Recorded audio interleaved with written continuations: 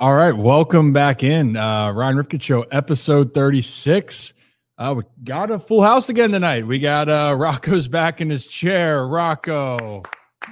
Welcome back to the studio. Great to be back. Buddy. I couldn't handle the slander being away from the studio another week. So yeah, now the light bill's going up because we had to turn your spotlight on. Oh, nice. That's besides the point. Well, I'm not welcome back. Contributing or paying anything with that. That's Brad and Rip can handle that. Yeah, well, hey, Rocco's there. We got Zach back in his same spot. Nothing's changed there. Except the lights.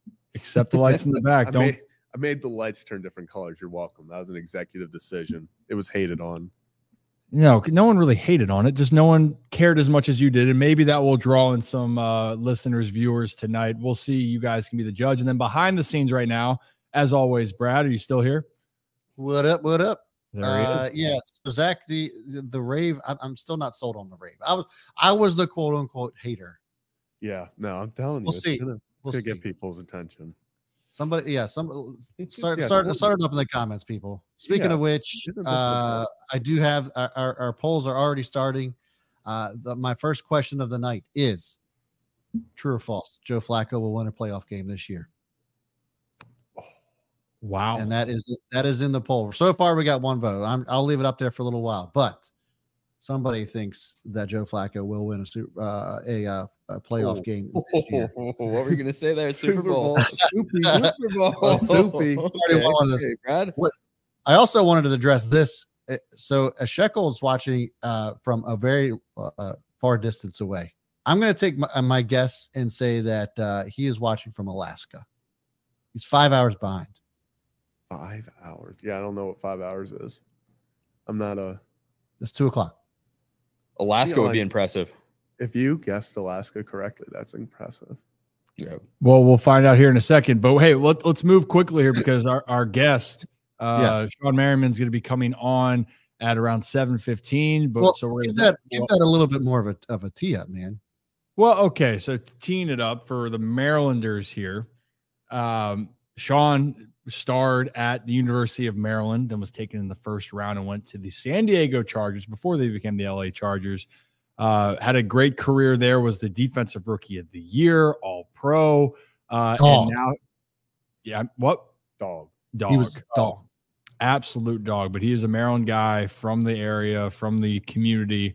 And to see him have the career, and he's got a lot of great insights. So we're excited to have him on. So that will be coming up soon. And there's been a lot of spiciness specifically around the NFL and even college football as well. So we'll get that type of perspective that maybe you guys are curious with, because let's just face it right now, it's fall, it's winter now, and football is alive and well, and maybe too alive and well, depending on who you talk to.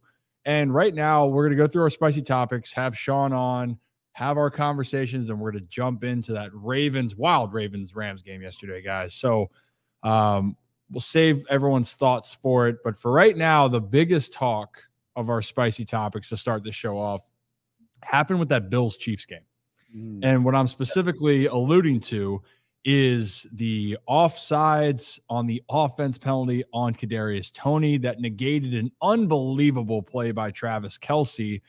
And then it wasn't necessarily that people were talking about the play as much as what happened with Patrick Mahomes after the play as well. And I guess you have the play right here, Brad. Yeah. So if you can take a look here, the bottom of your screen, you can see Kadarius Toney's his foot's right on the line there. You can't even see the football from where his helmet is, and his helmet's almost touching the other Bills lineman here as well. And you can kind of see the play. And this is what there's your flag. So you see the flag here right in the middle of the screen towards the left, right where that line of scrimmage is. You see the flag come up. So the flag comes out well before this play even really gets started. And so this is kind of what Patrick Mahomes was super pissed about. Obviously, you don't want to see a flag come out here when a play goes off just like this. I mean, unbelievable play. That was so incredible play.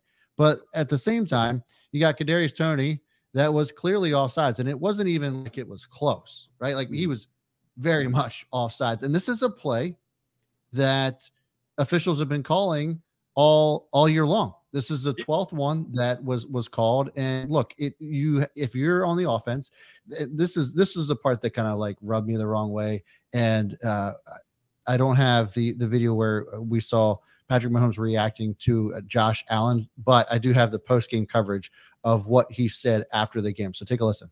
It's obviously tough to swallow. Not only for me, but just for football in general. Just to take away greatness like that. For a guy like Travis to make a play like that, and who knows if we win. But as I know, as fans, you want to see the guys on the field decide the game. And that's why last week I didn't say anything about the flag that didn't get called on the Marquez. And so, they're human, man. They make mistakes. But, it's every week we're talking about something, and all I can do is go out there and give everything I have, and I'm proud of the guys because that's what we did, and it was a great football game that ended – another great football game that just ended like that. It's just tough to swallow. Patrick, what do you – for lack of a better term, what made it boil over? Was it that itself, or was it it's the call, man. Just in that moment, it's not even for myself or for me. It's just I know how much everybody puts into this game, and for it to happen on a flag change the outcome of a game. In that moment, I've played 7 years, never had offensive offsides called. That's elementary school. We talk about. You point to the ref, do all that different type of stuff, and it doesn't get called. And if it does, they warn you, and there was no warning throughout the entire game. And then you wait till there's a minute left in the game to make a call like that. It's just tough, man. It's lost for words, man. It's tough because regardless if we win or lose, man, just for it to end with another game, we're talking about the refs, man. It's just not what we want for the NFL and for football. And I would be okay with everything that Patrick Mahomes said if the call was a bad call. Mm-hmm. But there is no way that I'm going to be giving anybody a pass because they didn't get warned about being offside. The defensive side of the ball never gets warned for being offside. This all the blame, all the anger should be pointed directly to his wide receivers, to Kadarius Toney in particular. The guy was actually offsides all night long. It just so happened that this one was the most egregious one that they had seen. So you don't deserve to get a warning for being offside. You just don't. And it's something that you're taught to do. You okay with the line judge, and you just didn't. You just blatantly stepped over the line and you took off from there. So I don't feel bad for the Chiefs for this call in particular. If it was a blown call, if it was one that didn't make any sense, sure. But this one was clear, cut, and dry to me. What say you fellas? Yeah, we'll go around the table here real quickly. Zach, go ahead. Yeah, I completely agree with Brad. It wasn't an egregious call where it was something like it was 50-50. The refs made an opinion, a judgment call. He was a foot offsides. He was blatantly in the neutral zone. The ref threw the flag before anything happened. Now, if this was something where play happens, then the refs come together and then throw the flag, I can see us having an issue where it's like, wait, why didn't this happen? Yeah. It happened the second the ball was snapped, the ref threw the flag. He has no clue what's going to happen. Then the play happens. He goes up like they always do and go, nope, coming back because he was offsides. Just like they do with every other penalty that calls back a touchdown. It just sucks that this was in a big moment, and it sucks that it was on a really cool play. I think that's the biggest thing. If this would have just been a Hail Mary to Toney for a touchdown, then whatever. I think it would have been, oh, that sucks. But it was a really cool play, so people are like, that sucks that gets taken away. Yeah, Rock, go ahead.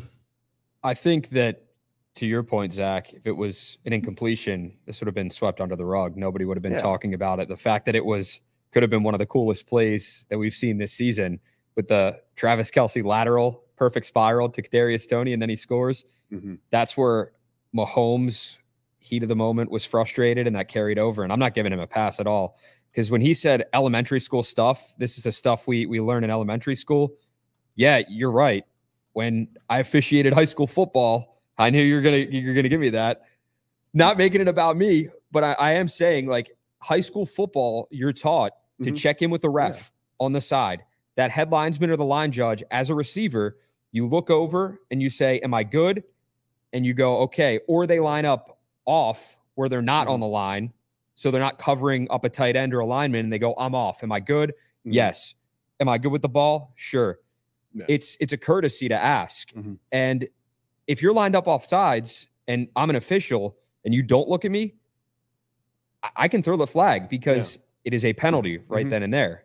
So we bash the officials. We talk about how bad they've been all season long in the NFL, and it's been crazy with that and the fines and lack thereof. But this was a good call right there in that moment. Regardless of the result, he threw the flag when Kadarius Toney was basically hugging the Bills player, like he was that close. So I have no problem with the flag at all. I don't see why Patrick Mahomes is so frustrated about this call. Well, I understand why he's frustrated. You're a competitor. You're pissed. You're about to take the lead against the Buffalo Bills, and all of a sudden, whammy, comes back. Then you get shut down. Then the game's over, and you lose. And the Chiefs aren't really used to losing multiple games in a row recently over the last year. So they've been a team that finds a way to they win these types of games. Now they're on the other side of it. I think with this case, the officials part of it, warning, no warning, whatever it may be, it's such an interesting dynamic of a conversation because people are either mad or not of not checking in, of giving a warning, but the call the officials made was right. Right. So I think that's the part where people, whatever side you're on, you can't argue the fact that he was offside. You can argue they didn't give him a warning, but the officials didn't miss the call there. They could have missed calls earlier, but they did not miss that call. Chiefs lose. That's the way the cookie crumbles. I'll tell you what, you think any umpire or ref or official too, I mean, you guys have told you about baseball. You can go back and watch. You think the referee, you're getting that call back too, by the way. Like, it happens. It's a part of the sport. It's a human element. But in this case, this human element saw it right and they got it right. So we could talk about it for a while. But can you guys believe that the Denver Broncos are one game back? I love it. One game back. Dangerous. Well, maybe with our guest coming on, we can ask them a little bit about the other team we thought that possibly could be in the discussion. The Chargers are not necessarily having the year that they want. I really thought they were going to go to the AFC Championship. I really before the year, the Chargers were my pick to be potentially take over the Chiefs and grab the 1 seed. It's just been sad. Would you take that over the Ravens? Well, I think that's an obvious answer. Yeah. I think it's time then, if he's ready. I think he's back there too. The guy that we've been waiting for, that you guys are probably tuning in to wait for. Brad, is he back there? Is Shawne back there? He is. Here he is. Shawne, how you doing? What's up, Shawne? What's up, fellas? How are you doing? Where are you tuning in from? LA? No, I'm in Vegas. You're in Vegas. Ooh, okay. You ever come back to Maryland often, back to the roots? 4 or 5 times a year. I just had my 21st annual winter coat drive at the University of Maryland that I come back for every year. But I'll go to one game and I'll go back. Well, my family is still there in Maryland and DC, so I ain't got no choice. If I don't, my family will kill me. So I got to, I always got to come back to the crib. I feel you on that. Right now, my parents, I'm in Maryland right now, and my parents keep telling me if I leave Maryland, I better be back. So I can relate. You mind just opening that up with it? You decide to stay local in college. And then correct me if I'm wrong here. You really came on the scene your junior year. I think your freshman year, you were pretty solid, and you came in under the fridge, right? Yeah. The fridge. Can you just talk about in this day and age of the development of your game? And that I think so many people nowadays expect that you're just going to come in and be a beast off the get-go. But for you evolved into a player that maybe you or no one would have expected, 2 years later after your freshman year. Yeah, well, what happened to me in my case, I would think I was a 3 or 4 star recruit or something like that coming out of high school. I won what they call All Met. I don't know if you remember All Met. So it was number 1 player coming out of DC, Maryland, Virginia. And that's huge because you remember there was a lot of talent around that area, those areas when I came out. And so, to win that award, being number 1. So I was highly talented coming out of high school. Now, what happened in college is I played off the ball my entire life. I've never played DN. I never rushed a pass. So I didn't. They said just one day, hey, playing outside linebacker, we want you to rush the pass. So I'm like, okay, how do I do that? I didn't even have a sack all high school. So it was a little bit of a learning curve, but also too, it was part of, I came in with LeVar Arrington and Ray Lewis as mentors, and they were on campus coming to see me. And so it was one of those things where the coaches knew, especially Ralph Friedgen, knew that I was going to go to the draft and leave early. In fact, during our freshman orientation, we all had to stand up at our first day in team meetings and tell everybody who we are, where we came from. I let everybody know that day. And so that didn't sit well with, the coaches and stuff like that. Like, hey, look, I'm only going to be here 3 years. I'm just letting you know that now. And it didn't sit well with a lot of people. So their goal is to sit me on the bench as long as possible so I wouldn't leave. And I was still averaging 7-8 sacks in the ACC, top 3 coming off of the bench my freshman, sophomore. And I finally, what happened was, and kind of the first time I'm ever talking about this, I went to go tell them that I'm transferring if I'm not starting. I'm going somewhere else. Mike Loxley, who's the head coach there now, was at Florida. And so I was prepared to transfer out of Maryland and go to Florida, where I know I'm going to start and get some playing time. Because to be, top 3, top 4 in the ACC every year coming off the bench wasn't sitting well with me. So finally, when I started my junior year, I had a big breakout year. People started noticing me around the country more. But everybody knew, my teammates, coaches, everybody knew that I was a 3-year guy. And that's kind of was the gift and the curse of me in general. Yeah, well, hey, that leads me to the next part of this, because nowadays you think of the NIL and transfer portal and all of this. Some people, it's the best thing for them. It can lead to the next best opportunity. Some people, though, are chasing it just for the money. But in your case, you just wanted the opportunity to play. Do you have any stance on how it's kind of evolving right now in college football?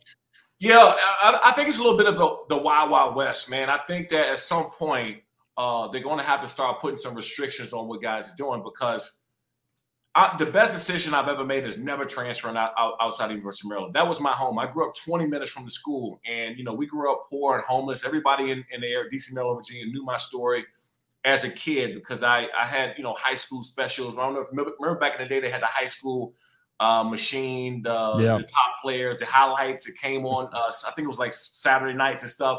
And so I had this hype and stuff coming out, and I never wanted to leave Maryland. I actually verbally committed my junior year when I was at Frederick Douglass High School up in Marlboro, Maryland. So I didn't take a visit. I didn't go anywhere. And honestly, man, that was the best decision I made. And I can't imagine if one day somebody offered me a couple of bucks, I go to Miami, I go to Florida, go to Alabama or Florida State or something like that, and it's the same thing happen. You see some of these guys in the transfer portal don't even play, or don't even get picked up, or whatever the case is. And so I understand that, the student athletes, they want to transfer because of whatever reason, money, playing time, team, coaches, whatever it is. I understand the opportunity to transfer. What I don't like is that they're still kind of young adults. I'm not going to say kids, because I hate using that word. They're young adults that haven't figured everything else out yet. And so maybe it might be a driving factor, outside driving factor, that's getting these kids or young adults to transfer because they don't like the situation they're in for a split second. They woke up on the wrong side of the bed. Coach may talk to them a certain way. They didn't like it. Oh, I'm going to leave, right? And so that's not always a positive thing either. So it works both ways. In my case, man, I'm happy that I did stay, because Maryland's my home. That's my backyard. That makes sense. Yeah. Go ahead. Oh, no, sorry. Shawne, listen, man, I really appreciate you coming on the show. Super pumped to have you here. And I don't know if you caught the tail end of what we were speaking of in last night's game with the Chiefs and just the officiating and everything. And I would say it doesn't feel like you're too far removed from the NFL, but so much has changed in even that short period of time with officiating. What are your thoughts on that as far as how things have evolved? Has the game gotten better because of the changes in rules and officiating, or is it just the same thing? It's just in a different package. I think that the NFL did a hell of a job at protecting players. And I don't like all the rules. There's way too many rules. But I do think they changed the game for the better. I mean, these head injuries and guys having problems down the road. We wasn't very knowledgeable about the possibilities of the long-term effects of some of these injuries. So I think the NFL did a great job in that. What I don't like is I just think the refs have way too much power, right? Way, way, way too much power. And there's no there's nothing can happen to them for whatever call that they make. They're protected way too much. We've seen refs getting the player's ear and kind of approaching them and kind of egging them on to do something so they can get a penalty.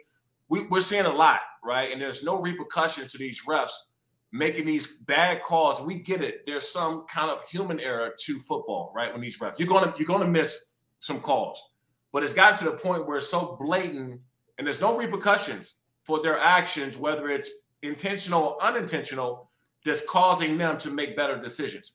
That part I don't appreciate. We've seen too many games decided. Big plays, right? We ain't talking about just the offsides that the Chiefs had, even though that I think that was fair. They made the right call on that because if Tony actually, the wide receiver, he lined up 3 or 4 times offsides. People don't know that. Mm-hmm. He lined up that game. That if you look back at it, he lined up offsides at least 3 times outside of that one. And so I think that was fair. It was justified in their actions, but you having some of these calls, man, that are ultimately decided and affecting the game. That part, I think the NFL at some point in time is going to have to step into and say, guys, this game is not about you. People don't pay their money to come and see you throw flags. People come to watch the players play. And so they're getting way too involved in the game, I feel. Hey, Shawne, it's there he is. Yeah, good to talk to you, man. Again, talk to you during your coat drive, and it was great stuff. I'm really glad that all worked out, and it continues to work out for you. I know you're at a lot of Chargers games. I see your social media, and you do interact with the fans, and you go to these games. The Chargers have now lost 4 of their last 5. You have the Justin Herbert injury now. This team had such high hopes going into the season. I want to ask you this. Do you sense a growing frustration with this fan base week after week? Where is that frustration level right now? And how do you fix this team going forward? Yeah, you're right, man. I've always been very, very close to the fans. I believe that the fans make this thing go. Even when I'm going back and forth with Raiders fans, Dallas fans, Dolphins fans, whoever it is, I love the fan interaction because without them, a lot of this isn't possible. I mean, without you guys having the fans you have, nobody's listening to what you guys do. And so the fans are the most important part about what we do. That being said, I think the Chargers did a hell of a job at rebranding their fan base, transitioning their fan base to LA because there was a lot of people who were unhappy at the move. A lot of San Diego fans that were just not supporting the team no matter what because of the move. And there was a lot of people not coming to the games because they just felt like the team and organization wasn't going in the right direction. So I think they did a hell of a job at getting people back there involved. I'm at the stadium. I don't care what people say. And they try to, remember the old pictures they used to show where like it was 50-50. Oh, yeah. It's not, it's not that anymore. It's a 70-30, 80-20 deal. And don't get me wrong, certain teams just travel better than others, right? If you play the Steelers, if you play, the bigger fan bases that they're going to travel well. That Buffalo Bills game, there's going to be Bills fans all over the place because I played there. They travel well. They support. And also, too, LA is a melting pot for everybody in the country, right? No one's leaving California and going to Kansas City for the barbecue. They ain't doing that, right? So, the only time they go to Kansas City if they got a high-paying job or, something that calls their family, whatever it is, to leave California to go to Kansas City or, Wisconsin or whatever it is. So, they're always going to be that. So I don't care. 20% of the fans is going to happen because LA, California in general, is just a melting pot of everybody. But they've done a hell of a job. Now, my biggest fear now and what's going on, the scariest part is you can start losing a lot of those fans because they feel that you're not taking action into being better, right, for the team play. Because I never call for anybody's fire, right? I'm not ever, even as bad as it's been the last, several weeks or so, with the team. I mean, beating, the Patriots 6-0 the week before. I mean, you don't feel it's a win. You don't feel good about it. So my biggest fear is because I'm always fan-oriented, fan first, is you're going to start losing the fan base that you successfully built because they don't see any changes made. Brandon Staley coming out at their press conference and saying, hey, we're going to keep doing what we're doing. No, the shit, you're not, right? No, you're not, right? You're not. You got what the fans want to hear is right when I'm done with this podium, as soon as I get off of this stage, I'm getting in the locker room and changes will be made immediately. That relaxes everybody, right? That makes everybody feel good. No matter if there's some tough losses, you guys have been playing well. You say that and the fans say, you know what? there it is. We can support that. When you come and say we're not changing anything, we're gonna keep doing what we're doing, and you getting your ass kicked, you're gonna lose some fans that way. You're gonna lose a lot of support. I like Brandon Staley personally. I was one of the guys that he called when he got hired. He called me the night he got hired, and we talked on the phone for about a half an hour. He said all the right things. He was very inspiring. He was like dead on, and everything he wanted to do was very data driven. All the things that you're supposed to say. And I actually see why the Chargers hired him. Like, he does and says all the right things, and he's a good leader. But the problem is in the NFL is that if you don't produce, and that's from front office all the way down to coaching staff, training staff, equipment staff, if you're not getting it right, they will look to move on from you. And so if they did move on from Brandon Staley, which they look like they possibly could here shortly, I understand, because that performance goes from top to bottom. Shawne, no, that's completely understandable with Staley. His seat continues to get hotter, it feels like, as the season goes on. You did say something about no one wants to leave California for Kansas City barbecue. I know a guy that would want to leave California for Alabama barbecue. That's Phillip Rivers, your former teammate. I saw you ran into him at one of the games. I just want to get your funniest Phillip Rivers story, because you see the mic'd up moments, you see all the trash talks, and he seems like one of the best trash talkers of all time, but he does it in a way where he really doesn't curse, right? What's your best Phillip Rivers story as far as the trash talk goes? So when I was at University of Maryland, back when we were in the ACC, and obviously we played NC State. So, by the way, Phillip never beat us his whole entire career. On the record. Yeah, I just want to make sure we're clear on that. But, so we watch film, right? We watch film on film. With the film that we watch, we don't get the broadcast copy. We watch the silent, 3-4 different angles. So all you see is Phillip on the film, just his head. You just see him every single play. He's saying something to somebody. And so I just grew a hate for this dude. Like, man, I cannot wait to see him. I'm going to knock this dude out, right? I just grew this hate for Phil because I'm like, he talked every time. You see him smacking guys in the head, smacking guys in the butt after he gets hit. I'm like, this dude really pisses me off, right? It was one of those things where I couldn't stand him.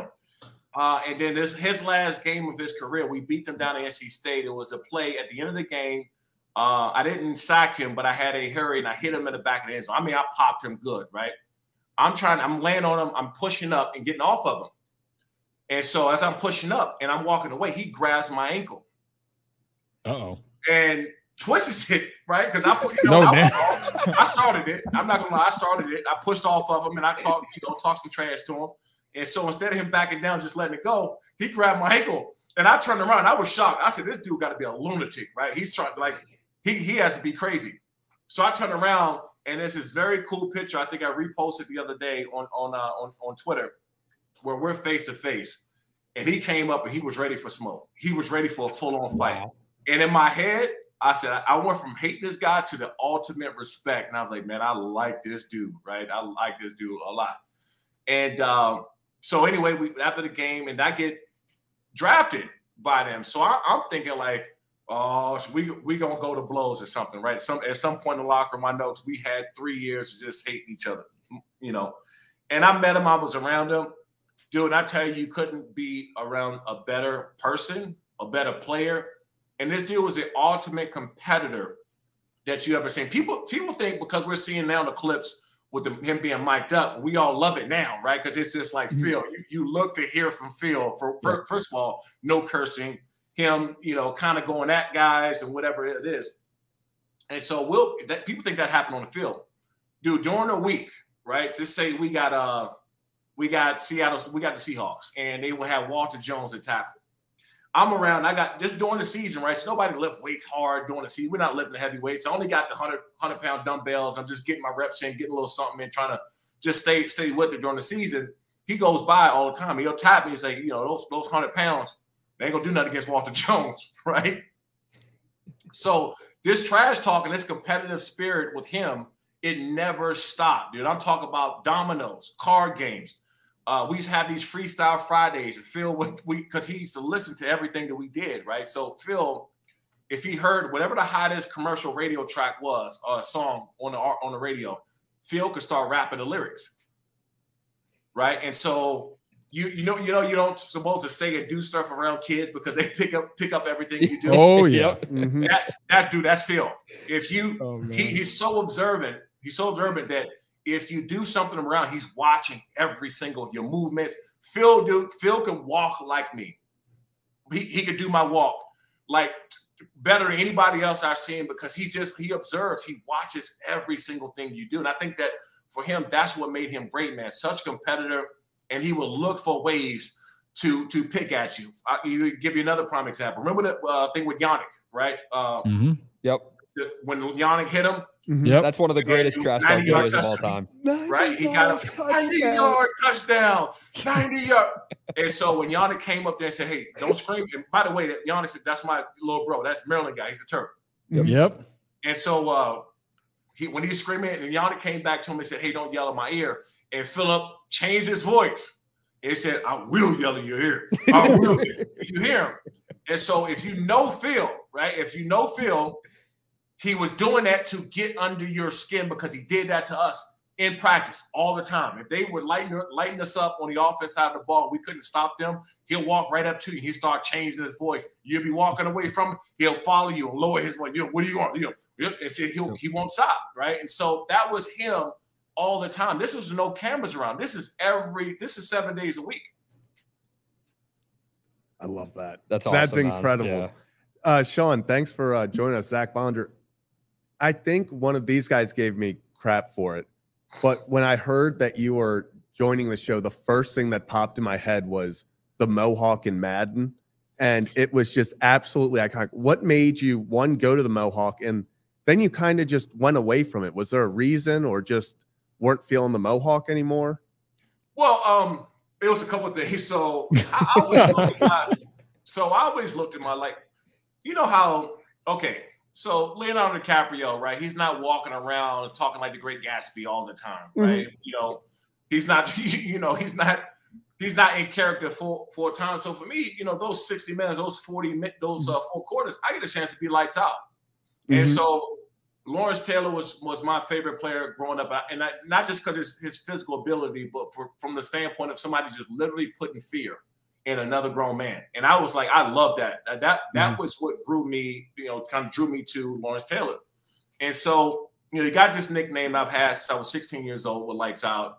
And I was, kind of a young guy. I was one of the youngest on the team. I was 20 years old, one of the youngest ever when I got drafted.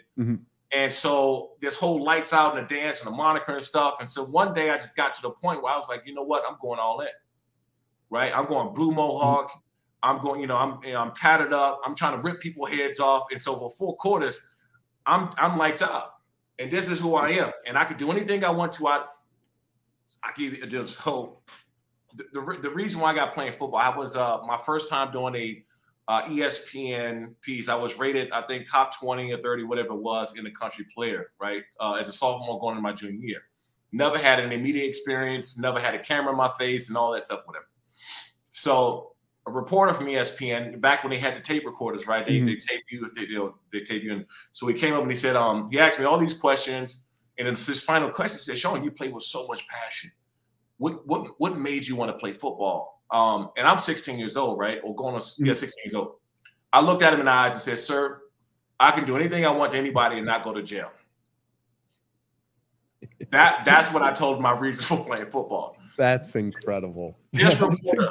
At 16? At 16.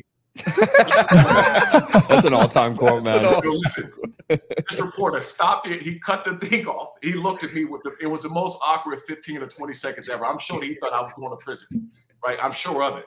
That he thought I was going to be a criminal. And so it was almost in a sense, man, that was my outlet to where I grew up, what I was going through as a kid. We grew up very tough.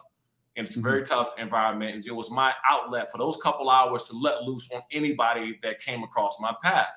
So that's what I was meaning to say. But I told this reporter, I said, "Hey, look, man, I can do anything I want to anybody and not go to jail." Big smile on my face, right? So happy about it. I thought I said something great.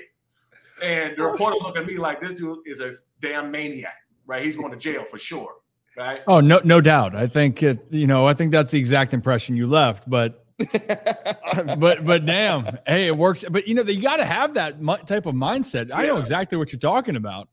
Just came out a little differently. It came out different. I trust me, I had no media experience. It came out totally wrong. And I look back on it when I finally started doing more and more interviews, and I look back and I can't believe I said that shit, right? Like, why would I say that?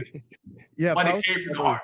If I was another 16-year-old on the opposing team and I read that before playing, I'd be like, I do not want to play this guy. No, imagine like what? Finishing up algebra and going to face Shawne Merriman. That's you know what? Thank God that reporter never ran with that. It put that in because they know college would have. Maryland wouldn't look at me. No one would look at me. You know, probably would have had you rushing the passer a lot sooner. But I would have been doing it in a white jacket. They would have had a white jacket while I did it. So, anyway, it was this whole like for 4 quarters for 60 minutes, I got a chance to be lights out, and that was when the Blue Mohawk came, the dance, and my style and play and everything else. So, and then one thing that I think in the NFL, a debate that has been super interesting to me, and I know we talk about this sometimes, is grass versus turf. Do you think, as someone who unfortunately had lower body injuries during his career, do you see a difference? Do you think there's that big of a difference, or is it just it happens, unfortunately? For me, not as much, right?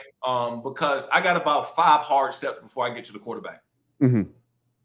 Now, skill positions, DBs, corner, DBs, wide receivers, anybody who has to run a long period of time, stop on the dime, cut, change direction, I don't think it's that safe. Yeah. Natural grass would be the way to go for them. Now, for me, 5 steps, I'm back there. The quarterback got to throw the ball 3 seconds or less. I ain't got anything to worry about. Also, a little bit faster too on turf, right? A little bit faster on turf than you are on natural grass. But there is a higher risk of injury. So as my position, I wasn't opposed to playing on turf. But I can definitely see the skill positions having a problem for them because there's a higher risk for injury for them. Yeah, it's definitely been a talking point throughout the NFL for a while, and seeing guys and at the end of the day, no one wants to see anyone get hurt, especially on the non-contact shit, right? Like that's the part that really sucks, but that is a part of the game right now. And the other part of it too is you switch the grass, it can be more forgiving, but when weather happens, then that creates a whole other different situation. Couple of things, because we're based in Baltimore, so obviously going to ask you a couple things Raven related. Were you a baseball fan growing up, by the way, Shawne? You don't have to be. That's okay. Cal Ripken was my favorite player of all time. No, don't say that. Don't say that. That's my favorite. Dude, I still to this, when I was a kid, I met him when I was in high school. I met him. He had a signing or something like that out in Baltimore. He had a signing, and I got a chance to meet him. Dude, I was so starstruck just looking at him. He was like my favorite baseball player of all time. Well, then, I'm glad someone's starstruck by him. I don't carry the same feeling. maybe it's because maybe just because it's dad to me, and I got to deal with the other shit of. A little different of a love, but I guess Shekel's asking here: did you attend the 21-30 game then? At that point, you were able to go when he broke the streak? No, I didn't make that one.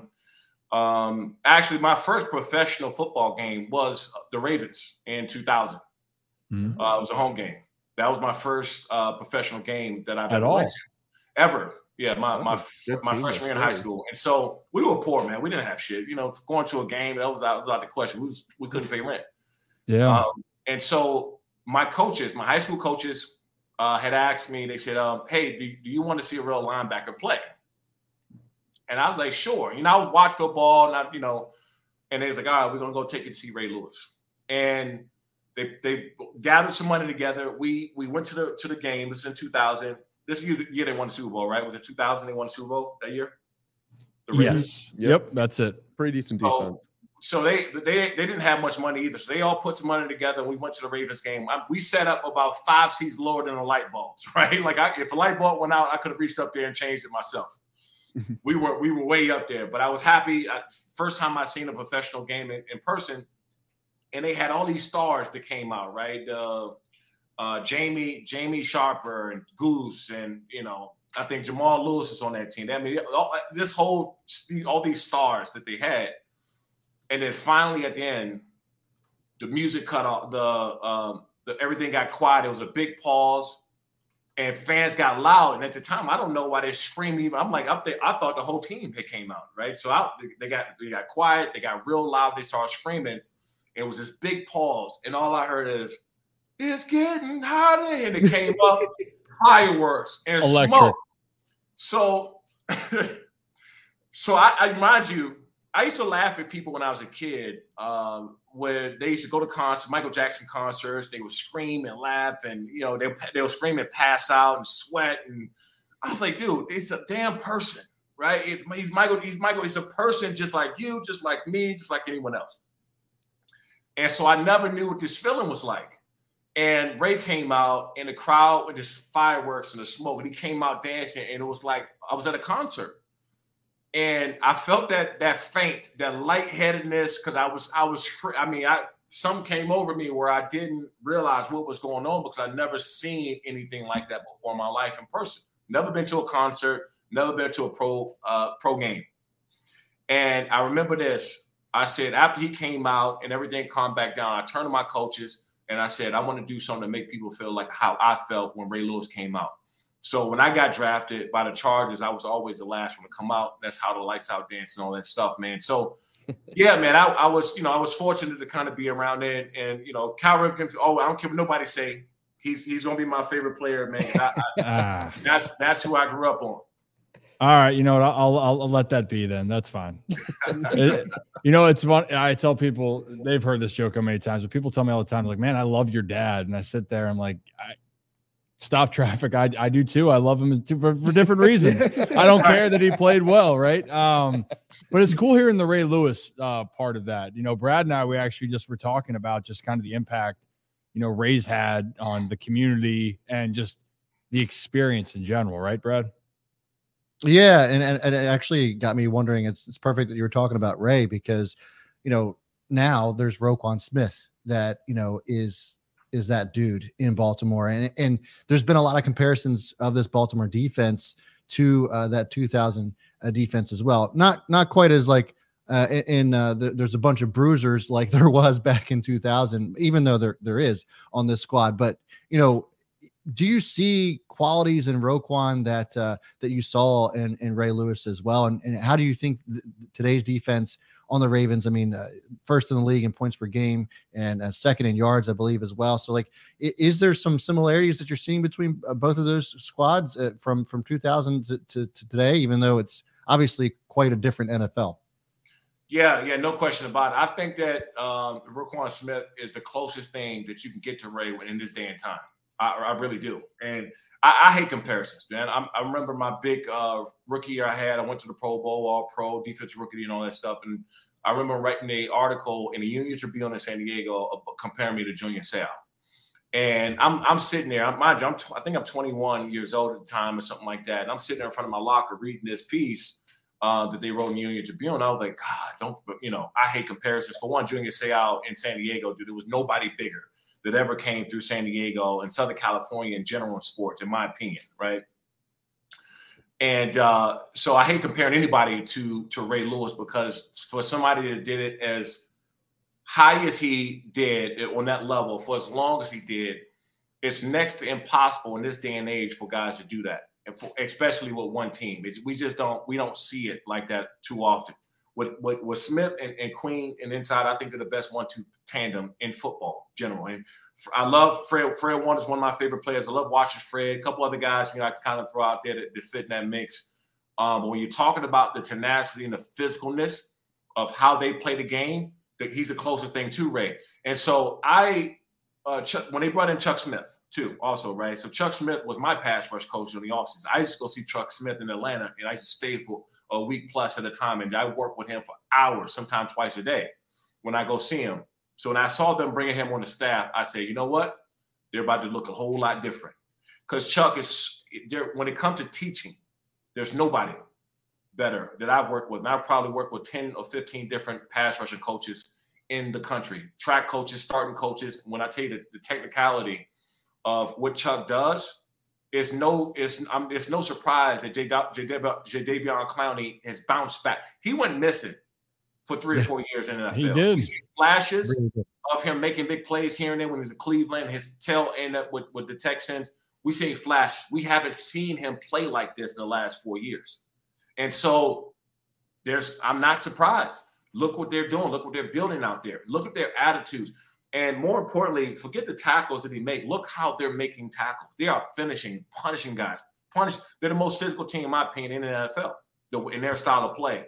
So yeah, man, I love watching those guys and just what they're building in general. That we feel the same way, but it's always nice when you have someone that went through it and can see it and can show it, because I mean, man, it's been really fun to watch this group in Baltimore, because this style of play, the NFL's changed, and this style of play, that's the part with Roquan. It's been fun to see the physicality, the attention to detail, and they're flying around the field, which is incredible. And they're bringing back, in my opinion, value back to a position that wants to be kind of devalued more and more over the last few years. Another thing, because we'll ask you one more question, then I want to hear about what you are up to right now, because I know you're up to a few things. But the last one to ask you, it's the biggest number 8 nowadays. Sorry, Calvin Edwin Ripken Jr., but it's Lamar Jackson. It's and I think, correct me if I'm wrong here, a few years ago, you said he was Vic 2.0, right? Does that sound about right? Mm-hmm. And you said he was exceptional from the pocket. Has anything changed since then, or has Lamar exceeded any expectations for you as we move forward now into his fifth season, sixth season in the NFL? Sixth. Crazy. I think he's gotten a hell of a lot more accurate. And there's nothing forced. He's always had a big arm. He's always had a big arm. He always can throw the ball down the field. What he's doing now is pinpointing passes when he's rolling out the pocket and getting outside and between those tackles. He'll run when necessary. See, in the past, he would just take off, don't get me wrong, unless it's a design RPO run action, he's taking off run or whatever. He's a way better decision maker than he is right now. Yeah. And I don't know if that just came with maturity. Maybe that's something he focused on because he got so much, hey, I'm a running quarterback. And I don't know what it was, but something happened with him. He's just a much better decision maker. He's much more of a pinpoint accurate passer, especially when he's on a run now and creating stuff with his legs. He used to look to just run when he tucked the ball. He's actually keeping his eyes down the field. So I don't know what happened over this last year or so, but he's changed his game tremendously. That's why they're having a lot of success. And don't get me wrong, that defense is outstanding. But the way he's placing the ball, and when he threw the ball down the field to Odell Beckham, and I know that Odell made a hell of a catch, readjusting to the ball, getting his eyes back up and finding the ball and finding it. But Lamar Jackson put that ball where nobody else can catch it but him. A couple of years ago, that wouldn't have happened. That just wouldn't have happened. That would have been a pick or incomplete pass. He put that ball where only Odell can catch the football. Great route, found the ball, but only Odell can catch it. That's where I see his game elevating at this point in his career. He's gotten a lot more accurate, and his decision-making skills are way better. So then, quick, do you believe then, last thing then, it sounds like you believe then the Lamar Jackson that's playing right now, this team can win the AFC? If he stays healthy, yeah. If he stays healthy, yeah. It's the biggest thing is staying healthy, right? I feel like everyone, unfortunately, has gotten hurt this year.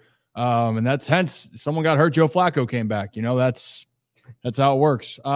But talk to us about with your lights out extreme fighting, because I know that's something you've been dialed into, and I want you to explain more about that.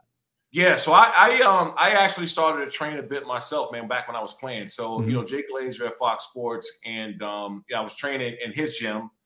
I grew up in PG County, Maryland, man. So I had uncles were professional boxers, family around. I used to remember champion boxers used to come in our neighborhoods, be around, in Palmer Park area. You had Sugar Ray Leonard gym there, Round One in Capitol Heights, bunch of gyms in DC.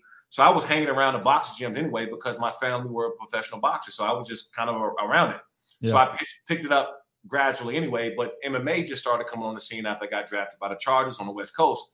Most of the MMA fighters train in between Vegas and California. I would say 70% of MMA fighters were training in California and Vegas at that point. It wasn't the gyms that are in Texas and Florida and Midwest like they are now. It's more of a global sport. Back then, it was like 70% of the fighters, you were in California. So I started training with Randy Couture, Chuck Liddell, Tito Ortiz. I was around all these guys. They would come to the games, and I would give them tickets to the game. And I'm like, hey, look, I'll hook you up with the tickets, but I'm training with y'all during the off season. So let's lock that in.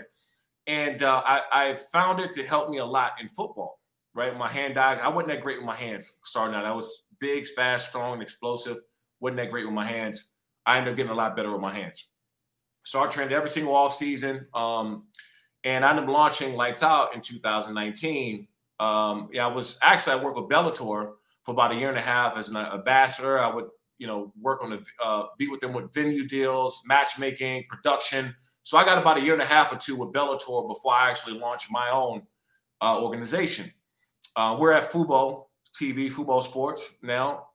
We just finished our Lights Out Extreme Fighting 12 that we had about 3 or 4 weeks ago. We just jumped 90% viewership on Fubo. Yeah, two fights before that, we jumped 70%. And so what's cool about it is that we're seeing these jumps because I get the opportunity to do this, right? We're talking football, and obviously, whatever. I can always talk lights out until I'm blue in the face because of what we're doing. I think there's a big intersection, a big, bridge gap in between fan bases as well. I think there's something there too as well. We got a big fight coming up January 6th in Long Beach, California. We'll be live on Fubo TV, Fubo Sports at 6 p.m. Pacific. January 6th, 6 p.m. Pacific. Yeah. We do it. So 9 p.m. on the East Coast. Yep. That's electric. So that's the next fight. Now all be on Fubo. Yeah, they'll all be live on Fubo, and then a week later we air on various platforms. Bali's being one of them. It's a big one for us. Samsung Vizio, Amazon Freevee. We're on a bunch of different platforms, but we'll be live on Fubo TV January 6th. Amazing. Well, I'm going to have to dive into that. I will say this. I don't think I could ever pull off being a fighter. No. I had to ask you, what? Yeah, you don't think I could be a fighter? No, you don't have the body type. There's no chance. Someone, man. No shot. Yeah. Sorry. 10,000 subs, me and Ryan. Okay. Well, that's a no-brainer, Sean. I get picked on all the time. They think because I just retired from playing baseball, and I'm more lanky and I'm skinnier, but they don't think I can kick their ass. They should know. Okay, so this is what I'm saying. Okay, so I'm actively working. No, let me do my pitch real quick. All right, do your pitch. Do your pitch. I am successfully transitioning a lot of football players, right? Just coming over, and we're getting the guys that don't have the opportunity. They played 3-4 years in the league, maybe played college ball at Alabama, Florida State. They tried it, maybe bounced around a couple years in the league. They're saying, you know what, the hell with this. I'm gonna go whoop some ass, right? So we're actively transitioning those guys. But what I'm seeing now, there's a couple basketball players, there's a couple baseball players that are now getting more and more to the sport. And one thing about us, if you're an athlete in another sport, especially a pro athlete, you're not walking into the cage with 2 left feet. Right? Like you're athlete, and our learning curve is a lot faster. We're disciplined. Athletes, especially pro athletes, are the most disciplined people on the planet Earth, right? From the time we're 10, 11, 12 years old, we're told to be in a meeting, be at film study, be at work, study hall, wherever we're on a time basis, and we know how to work. We know how to, we're not afraid to get coached, right? I remember when I first started doing MMA, I was getting my ass kicked in there, getting taken to the ground by 180-pound wrestlers, right? Couldn't get up. I was frustrated as hell. And I just I'm coming back in. I'm whooping somebody's ass tomorrow. I got my ass kicked. Somebody's getting their ass kicked tomorrow. And I come in and get my ass kicked again. All right, you know what? Tomorrow's the day, right? And so what happened was I didn't hang my head. I almost looked at it as a challenge to get better. So we're actively transitioning a lot of these former athletes from other sports that still want to compete, right? Especially football players. Yeah. Baseball, big contracts, guaranteed contracts. Those guys may or may not. They're like, we're fine. We don't need to go do anything else. But with football players, like when you're done, you're done. When they come after that playbook, you are done, right? And you can go have the greatest agent in the world. If a team decide to move on from you, that's it. Mm-hmm. But, it's an honor, privilege to get a chance to play on that level. But you want to move on and compete to something else. So don't be shocked. I can't think of his name off the top of my head. As a pitcher that does a lot of boxing and MMA, and I've seen him go. He can actually fight. That there's going to be some guy that said, you know what, I'm tired of AAA, right? I'm tired of getting tossed back down. I'm tired of no calls. I'm going to go whip some ass. Those are the people that I want. I want the guys that are tired, pissed off, and want to whip some ass. So I'll get those guys. Sean, you got 4 of them here. So next time you're in the area, you might have to train all of us MMA wise. Get us in the cage. Yeah. For content reasons, get a little. That's ain't gonna be good for you. Yeah, that right there, don't get your ass whooped. I'm not. There we go. That probably this is why I need the training. But I get where you're going with it. I understand what the buying process and that, but you definitely gonna get your ass whipped out. Yeah. I'm so glad you said that. Someone thank you for putting him in this damn place, Sean. This is why I need the training. I like to be helpful, man. I like to be helpful. This is why I need the training. Yep. This is why we're transitioning. Exactly. Well, great to you, Sean. Yeah, well, Sean, the next time you can give us a little tutorial on it, but with Lights Out Extreme, January 6th, you're looking for guys. If you're done with shit and you want to be competitive, we'll send them your way too. I don't think it'll be us, but we can use the training. I think that's it. I think we've kept you long enough. If you're ever in Maryland, Baltimore, would love to return the favor for you. I know you got a lot of dealings back here, but maybe meet up down at the University of Maryland. Absolutely appreciate it. All right, Sean. Well, hey, thank you, Sean. You enjoy the rest of the night, and we'll talk later. You, Sean. You got it, guys. Appreciate it. Y'all have a good one. I'm gonna have to work on the duck and dive. I'm so glad he called your ass out. Good. That was hilarious. You just bobbing and weaving, like throwing these lanky punches right there. You'd probably get popped 1,000 times before you hit someone. Without a doubt. I'm not saying I wouldn't, but you. Oh yeah, well that was the funny part. I was doing it in my head. I was like, I wonder if I'm on screen, and then I looked down and he was like, "You gonna get your." I'm so glad he just caught you doing it. Yeah, it was so great. Cameraman did me dirty on that one. Yeah, you're welcome. That was good job, Rip. Brad, whoever. Wow, hey, that was great, and it went longer obviously than we anticipated. But I wanted Sean to keep conversation. But you know what I love too about it? I love hearing the passion that he talks about after sports. You know, after your one career ends, and I do think that is a void for athletes that they're missing. I wish I could kick someone's ass. I'll be honest. It's probably not in my strong suit. And don't say it's in either of your guys' strong suits. I just want to know who's whooping his ass all those times, because the 180 fighters. Yeah, I've been wondering the same thing. Yeah, because I don't like if Shawne Merriman walked in here, like you would not look at a 180-pound person and be like, oh, he can whoop his ass. But just how trained they are, like those are the most dangerous fighters. That's like the whole. I don't know if you see like Bradley Martin talk at all, and he's just like, I'm 260. He's like, I would kill this guy who's like 160 over here, and I think he had a professional boxer on. I forget who it was, but they said, dude, no, you wouldn't. Yeah, you wouldn't even like come you close. Would get hit 20 times before you got to me. Yeah, before you even realize what's happening. That's how technical. That's how hard these guys train. It's awesome. And when they get into the cage, they're there to die. They're like, all right, like this could be it. I'll tell you what, though, I'm going to be locked in on the event on January 6th. Like I'm definitely going to watch. I'm hooked on that. I am very, very interested. We got to tune in. We got to have Sean back on because I want to talk to him about his WWE career too. Oh, we'll have to schedule it back in. So we went. I also won't say I don't think Brad would win out of the four of us. There's no chance. He's the only father out of the four. He has dad strength. He has dad strength. Is different, man.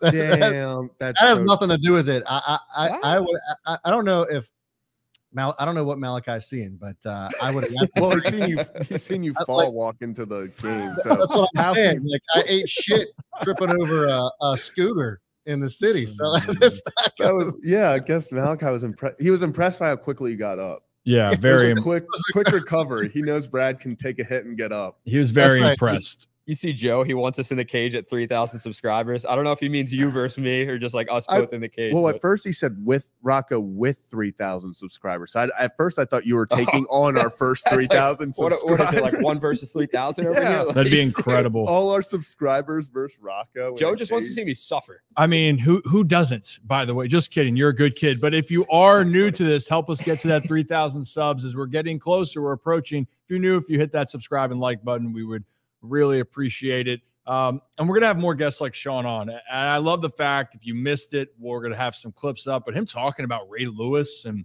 talking about Lamar Jackson and talking about his experiences with the Chargers. What a book of knowledge. Dude, the way he was talking about Chuck Smith, the pass rush coach for the Ravens. I've heard a lot of players just like light up and talk about him, but the way that he was so passionate immediately was like, we have to talk about Chuck Smith, like what he's done with Jadeveon and guys like that. That was the beautiful. Respect factor. The guy's called Dr. Rush for a reason. He has that reputation, and you could see it. Justin Matabike was working with Chuck Smith. He's leading the team in sacks, a defensive lineman, not an outside linebacker. Top 10 in the league in sacks too. No. He's balling. I mean, Madubuike is balling, and I love that. That's the insight that we had the hard pressing questions about asking about Mohawks, and then we ask about more specific stuff.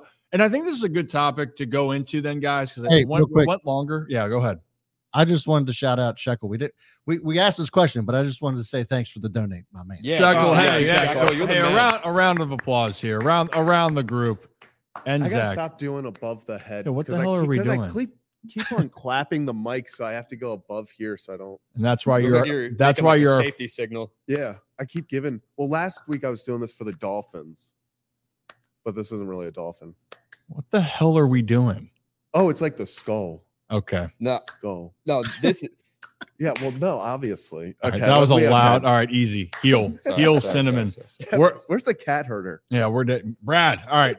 So since this went over. By the way, Shekel, thank you for asking. Yeah, it was unfortunate. The one thing I didn't like that he said the cow was his favorite player. That's unfortunate. That's a check mark against. I think you should leave.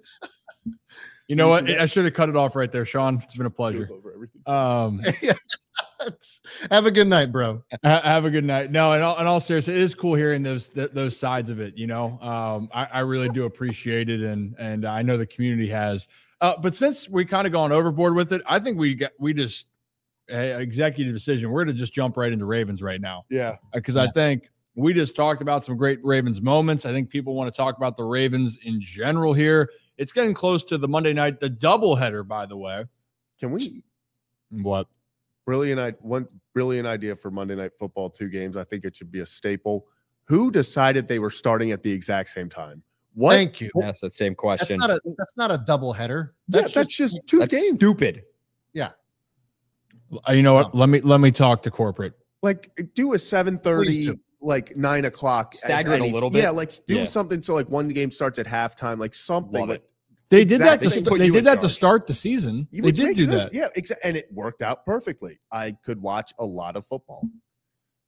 You got any spicy bets for tonight while the game kicks off or no?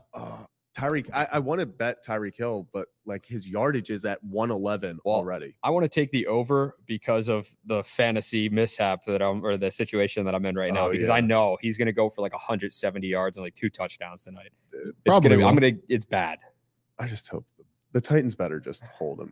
Let's get into the fun stuff. Let's get into the fun stuff, shall we? And the fun stuff is this Ravens game yesterday. And guys, holy shirts and pants. And especially with the weather game, you thought maybe it was going to be low scoring. Maybe, something really strange would happen. But what actually happened was an incredibly entertaining football game, capped off with an unbelievable play by Tylan Wallace. And you guys have seen it all over. We're going to show it again because it wasn't just Ravens fans jumping up and down over this. Look at the Ravens bench. Look at Patrick Queen here. Everybody going nuts. And quite frankly, it was nuts. Patrick Queen's outrunning Lamar Jackson, which was interesting. Yeah, that was what I noticed that too. Also, I do want to point out these videos are not synced up to the exact same time, because at first I thought it was, and I was like, our entire team is on the field and he has not scored yet. But then I realized that I was like, okay, guys, let's not chance this being a Kansas City thing and we get a flag thrown. Look like the Cal Stanford game. Yeah, like when I saw it, I was like, our entire team is running on the field and it still has them at the 30-yard line. So they are not synced up. I did notice that. Well, synced up, not synced up. Ravens won that game. And man, did they need it. And especially everything happened in this game, by the way. Everything. It was back and forth. Lamar making great plays. Matt Stafford. Lamar then taking the team down the field on that 3rd and 17, scoring on a great play. Zay Flowers, and we'll talk a little bit about what Nelson Aguilar was involved with that. And the Ravens get a win, and they're the first team in the AFC to get to 10 wins. And that's the biggest part. The Dolphins can join them soon here. We're recording this before the Monday night game. But then Pat McAfee Brad, on his show, started talking about these Baltimore Ravens. And I think it's very interesting. So we want to show you it, and then we'll talk about it on the other side. But Baltimore, we haven't talked about a lot. Nobody has. Why not? No. Why haven't we had? For how good they're playing, how good Lamar is, why haven't we talked about him more? I mean, we certainly do, but I'm talking about the national conversation. When we say we're just talking about sports talk as a whole. It hasn't been super flashy. Like, even though they have Lamar. They do everything. Defense. They do everything good. I don't know if they've done anything like super great, but like they had 2 of those yesterday. They've just been the Ravens. They've just been incredibly solid, like they are all the time. And I think right now in the AFC, if you're just incredibly solid, you're going to win football games because there's a lot of up and down going on. But yeah, I mean, Odell had a sweet game yesterday. Yeah, that was. Oh yeah, he can go. There's a couple catches where he's looking one way and turns the other way. Might have been wind, by the way. Yeah, and it could have been any of that stuff. Not a bad little. Okay, all right. Odell doing his thing. That is a classic Odell Beckham. I appreciate, but if they lose Baltimore now, then we're sitting in the driver's seat to go get home field advantage. Is this Baltimore team built to go on a real Lombardi run right now? Yeah, Lamar's doing the biggest question about Lamar for a lot of people watching the game would be, can he throw the ball? Can he throw the ball from the pocket? The situation where it's 2 minutes, 1:50 in the clock. Do you have confidence in him to drive? Does he have the weapons to throw it to drive it down the field? And I think he's answered that question this season. Zay Flowers just keeps getting better. Odell, I feel like maybe he's getting healthier, maybe just getting more acclimated with the offense, but he's getting better every week. There it is. I mean, I think they're right. People haven't talked about Baltimore as much recently, fellas. And maybe it's just because of headlines around the Chiefs.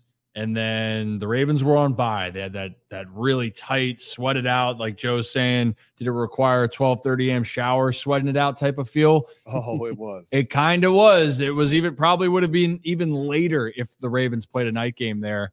But the reality is the Ravens won. And actually, the Rams, to me, they're sneaky kind of good right now. Real sneaky. I mean, Matt Stafford is healthy. And when Matt Stafford's healthy, things happen. When they have Puka and Cooper and Kyron Williams, and by the way, they still have the best defensive player on the planet. Aaron Donald's not getting all the recognition because he doesn't maybe put up all the stats, but he still gets double or triple teamed. I was going to say, it's hard to do when you get triple teamed every other play. I mean, that guy's an absolute monster. Yeah, exactly. And so that's my point, is that they have really good pieces. And with that game, Lamar makes the comeback. And then Matt Stafford drives him right down the field to tie the game. I mean, it was so back and forth. But guys, here the Ravens now, with the losses yesterday, are right where they need to be. And that is completely in control of their own destiny to be the number 1 seed. You know, one other thing I'll let you guys talk about that I really loved of yesterday's game? The downfield shots, being aggressive. Yeah. And man, did they, because those explosive plays to Likely, to Odell, even Zay's touchdown, those ended up being huge difference makers. And in the past of us talking about this wasn't that we didn't think the Ravens could throw the ball down the field. It was, this is what can happen when Lamar has enough time and the players are allowed to take more opportunities deep. I mean, and he had a ton of time because when we were, you were just talking about the Rams obviously having, good defensive players, but Lamar had a ton of time to throw. I would say that the defensive line for the Rams is probably their weakest spot, because even with Lamar having so much time to throw the ball, it seemed as if their secondary had everything on lockdown. But to your point, if the offensive line for the Ravens can hold up and give Lamar that kind of time down the stretch and even into the playoffs, I mean, it's going to be a super dangerous team for sure. And if they do get that number 1 seed, of course, we'll have home field advantage throughout. And this was another thing that the Pat McAfee show was also talking about, was like home field advantage and actually talking from experience about what that was like. So take a listen here as well. Like Baltimore, sure, that's a real home field advantage. Oh, yeah. Big time. Oh yeah. Like the weather. I watched Stavros. I watched this Netflix special the other night when I got home and I couldn't sleep. I love that he's 5'7". I didn't know that. He's a weapon. I learned that in that whole thing. But he does obviously his reaction videos afterwards, and he was talking about like who he is in those videos. Like the Baltimore white trash, pretty much. Yeah, his family. And I think if you heard anybody talk, I guess me, about that Baltimore stadium, and we were the Colts, and you got to remember the history of the Colts in Baltimore. Irsay's dad picked up the team, put them in a Mayflower truck, and shipped them out of town overnight, a day after saying, we're stopping. I got to go to dinner, guys. And then we're getting out of here, and he leaves. So there's still generations of hate towards the Colts.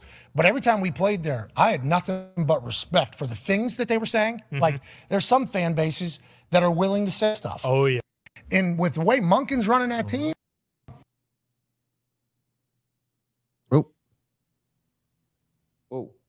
What happened? I don't know, but I think we got the gist of it. Yeah, I think we got the gist of it here is that basically, so Darius Bucker was also talking about like the overall atmosphere and like the when he was playing and Ray Lewis was there and talking about like just like that overall just when Ray would grab the grass and stuff like that, just like the feelings you got like wasn't really like you haven't seen that anywhere else in the NFL. And to be fair for me, like I've never been to any other NFL stadium, so I don't really know. Like, do we really have it that good at home field? Does anybody else I mean, I know that Rocco obviously has too. So, like, speak from experience if you guys have been anywhere other than M&T. Who would like to start off, Rock?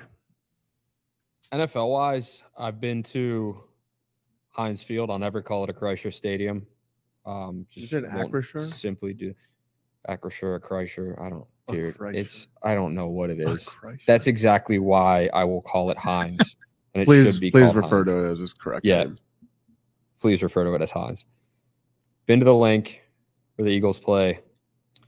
MetLife, but I think the M&T Bank's right up there. I mean, what Heinz, when Renegade comes on and everyone's waving the terrible towels, it's a different atmosphere. But you look at the Ravens, when Real Fan Dan does the RAVENS, everyone's going nuts.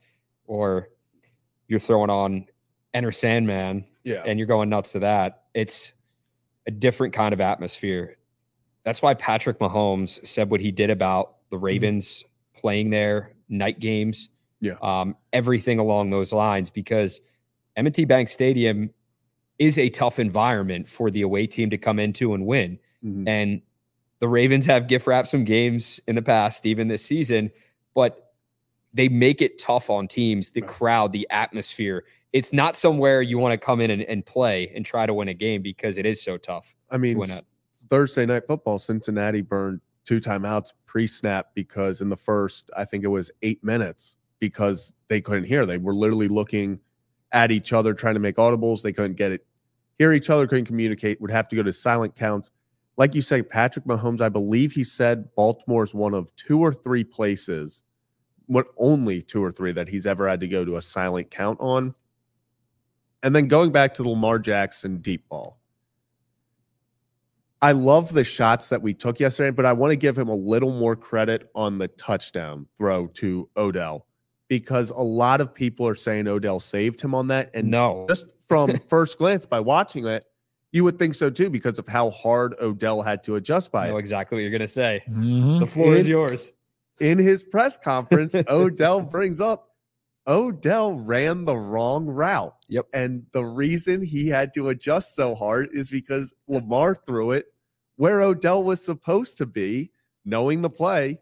And Odell, it's why you go get him, because even when he runs the wrong route, if he can get a hand on it, I mean, that play by the sideline on 2nd and 10, if it's near Odell, Odell's going to come down. He's really coming into his own. Baby. It's great to see for the Ravens.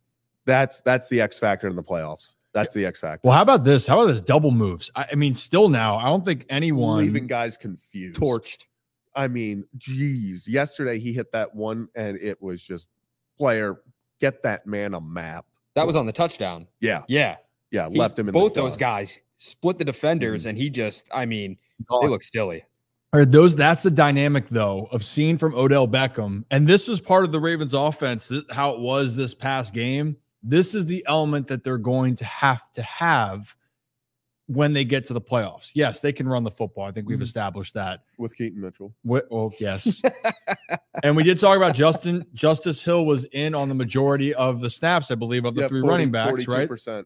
He was in for, it went 30 plays Justice Hill, 24 for Keaton, and 20, I believe, for Gus, or 22 for Gus. So what we're finding out, though, still is they have a lot of trust in Justice Hill, especially in the passing situations, which, it's still a good problem to have. I know people are saying feed Keaton Mitchell like the one guy over here. And also, you got Gus the Bus, but Justice Hill has still created a nice role for the team. But the bigger part is the Ravens being able to throw in when they have to throw and come back. And that's what people knock them for. We've seen it as fans that they're able to do this. That's what's frustrating. But what's more validating is to see them go out and do it and hopefully go, hey, no, the Ravens can actually do this. And how about Zay Flowers too? I know he came up big on the last drive and maybe the numbers are more for that last drive, but great route. And I know Nelson Aguilar cleared the space for him. And I think it was Ryan Mink with the Ravens was even saying that, or Lamar after the press conference saying that Nelson Aguilar helped explain that on his route on that play was going to open it up for Zay Flowers. Lamar makes a great throw. Zay makes a great route, great catch. And then they go for 2 and they execute. And that's what you need. It wasn't pretty. It doesn't have to be pretty. Now the Ravens, if you look at it, they can afford to drop a game to a team like the San Francisco 49ers. Not that you want to lose a game like that. Not on Christmas, but no, because you don't want Christmas to be ruined, right, Zach? It might be. No, I'm just kidding. It's gonna be. It would be if they lose. It would be for you. Yeah, I've already. That's what I'm saying. I've honestly already kind of accepted, especially where the Ravens are. I'm okay with it. It's. I mean, but don't throw the towel in now. No. Like, no. I'm saying, no. What I'm saying is I'm like, come on, you got to go in there and play and win. Oh no. Well, if I've mentally prepared, like these are the two of the best teams, like it's not stressful. Here's the thing about the Ravens, though, that the fan base might have been pissed off about how they won the game, everything that happened. It was closer than they may have thought it was going to be. But good teams are going to find ways to win, especially in December. John Harbaugh said time after time after time, December wins. It's huge for the Ravens. No matter the team's record, it could be a 6-6 team. It could be a team that's 9-3. It could be a team that's, undefeated, which there's none left in the NFL right now. But I'm just saying, I'm just trying to make a point. Good teams will find ways to win. And with the Ravens, it seems like there's a different guy, a different player stepping up every week. Tylan Wallace, I want to give him his flowers right now because this guy was sitting in his car in August outside of the Ravens practice facility, the Castle in Owings Mills, waiting for that 4 p.m. deadline to see if he made the team or not. And then when he didn't hear anything, he drove his car home. He's like, all right, I guess I made the team. Good news for that kind of situation. It's like no news is good news. You don't want to get that call from Harbaugh or DeCosta like, hey, we didn't, we're going to keep you on the practice squad or we're going to go a different direction. Tylan Wallace didn't get that call because he made the team. Last week, he buys his mom a car. This week, he has the play of his NFL career. A punt return for a touchdown in overtime. Football career. I mean, like if he won. This is a guy, it couldn't have happened to a better person. You saw the celebration in the locker room afterwards. Good for Tylan Wallace. He's a player that deserves it. He's a player that has worked his tail off to get into this position. And next man up, when Devin Duvernay went down with a back injury, Tylan Wallace stepped up in the biggest way. And that's what the Ravens need guys to do. And it's been kind of a pattern this season for the team. No, I think. I was just. Sorry. Brad, take it away. Listen, I can't. I can't be perfect every time. Sometimes I make mistakes. Look, I was just thinking of the practice squad and that Joe Flacco was on the practice squad and now has been called up and also had an incredible. Well, now he's back on the practice squad. Locker room speech, yes, but that was it's all because of technicality. Joe's going to think it's funny with the Browns, but listen, January we talked about this. We talked about this as soon as we got rumors about the Browns getting signed or the Browns signing Joe Flacco, and I immediately went January Joe because of where the Browns were with their record, and they got a good run game. The defense, obviously, we know what they are. And by the way, there's a guy by the name of David Njoku who knows how to catch balls and run people over. We saw that. So this could be a dangerous team. And I just love that this locker room speech by Joe Flacco. Take a listen. The coach is right, man. It was not pretty today, and I was not my best. But these are what makes teams. These tough games. You guys earn the right all year to play December football. And that's what we're doing right now. And that's what it looks like sometimes. And then January and February, this is what it's going to be. And to have the mental toughness to come through in those types of games, That's what winter's made of. So, hey, bring these games on. It's just going to make us better in the long run. I appreciate you guys having me, man. I feel like a 10-year-old kid out there.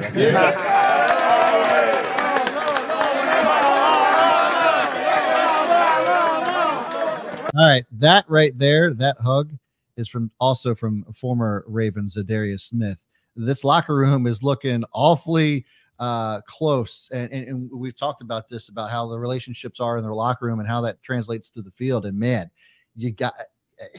it sucks to say as a Ravens fan, it sucks to say if you're in the AFC North, but the Browns look like they could be for real if Joe keeps playing at this level. It's scary. It was a big win for them. It was a big win for them, even though they were playing with a very banged up Trevor. I'm still shocked Trevor Lawrence played. I am too. But Trevor Lawrence still made some great throws. He was still not that mobile given everything that's happening, and he still was making that a game. But the bigger part here is Joe. You're right. Joe Flacco. 3 touchdowns, 311 yards, 1 pick. I mean, and Joe Flacco now has he has 5 touchdowns on the year. Kenny Pickett in 12 starts this season, I believe, has 6 total touchdowns passing. Yes. That's tough. But Joe, man, the Browns here, and give Kevin Stefanski credit. I mean, the dude has had to deal with multiple quarterback situations over his tenure with Cleveland. There had all the drama going in with Deshaun Watson, and then you get Deshaun Watson, and then he's not healthy, or then he gets hurt, and then you're on your second string, your third string, and now you have the savior Joe Flacco leading the team. This Browns team, they forced a lot of turnovers in that game too. But the biggest gift is that Joe's still helping out the Ravens. Joe got them a victory against the Jags. So now the Ravens have a 2-game lead over the Jacksonville Jaguars, the Kansas City Chiefs. The only team that they don't have that lead over is the Miami Dolphins. Good thing we play them. Did you guys see the Browns tweet? It's like all Flacco does is win in this stadium. That's a whole. Gotta give him credit. That's a Hall of Fame tweet because it's an incredible self-awareness burn. It's great. It proves, and your fan base can laugh at it. Mm-hmm. This fan base can laugh at it as well. Yeah, it's funny. It's like it's the elephant in the room that everyone wants to talk about, and you're putting it front and center. So shout out to their social media team. Yeah, are we kind of starting to like the Browns for that? Not like that we like them, but dude, I'm having this weird internal debate these past Same. few weeks because it really is one of those things where I don't want the Browns to win, but every time Joe Flacco does something good, it makes my heart feel so good. And it's just it takes that nostalgia back, him hitting a wide open tight end for a touchdown, stuff like that. Hell, even the old fashioned Joe Flacco deep ball interceptions on 3rd and 15, I see it happen and I feel like a kid again. I'm like, man, that's my quarterback. Nobody does the arm punt better. Oh my God. No. 3rd and 15, chuck it 70 yards down the field. Hope they catch it. Well, how about then there's always one. There was a bad route, but Joe threw it directly to the opposing player. Granted, it was a guy was trying to slant, didn't get there. Hit him right in the chest. The opposing defender right in the chest. That's what you love with Joe. But man, when that spiral, Joe's deep ball or spiral, I just get mesmerized with it. I really do. Rip. Let me bring up a stat from the Browns PR. He became the first Brown to throw 3 touchdown passes of at least 30 yards in the same game since Brian, I want to say it's Sipe, it might be Sipe, on December 21st, 1980.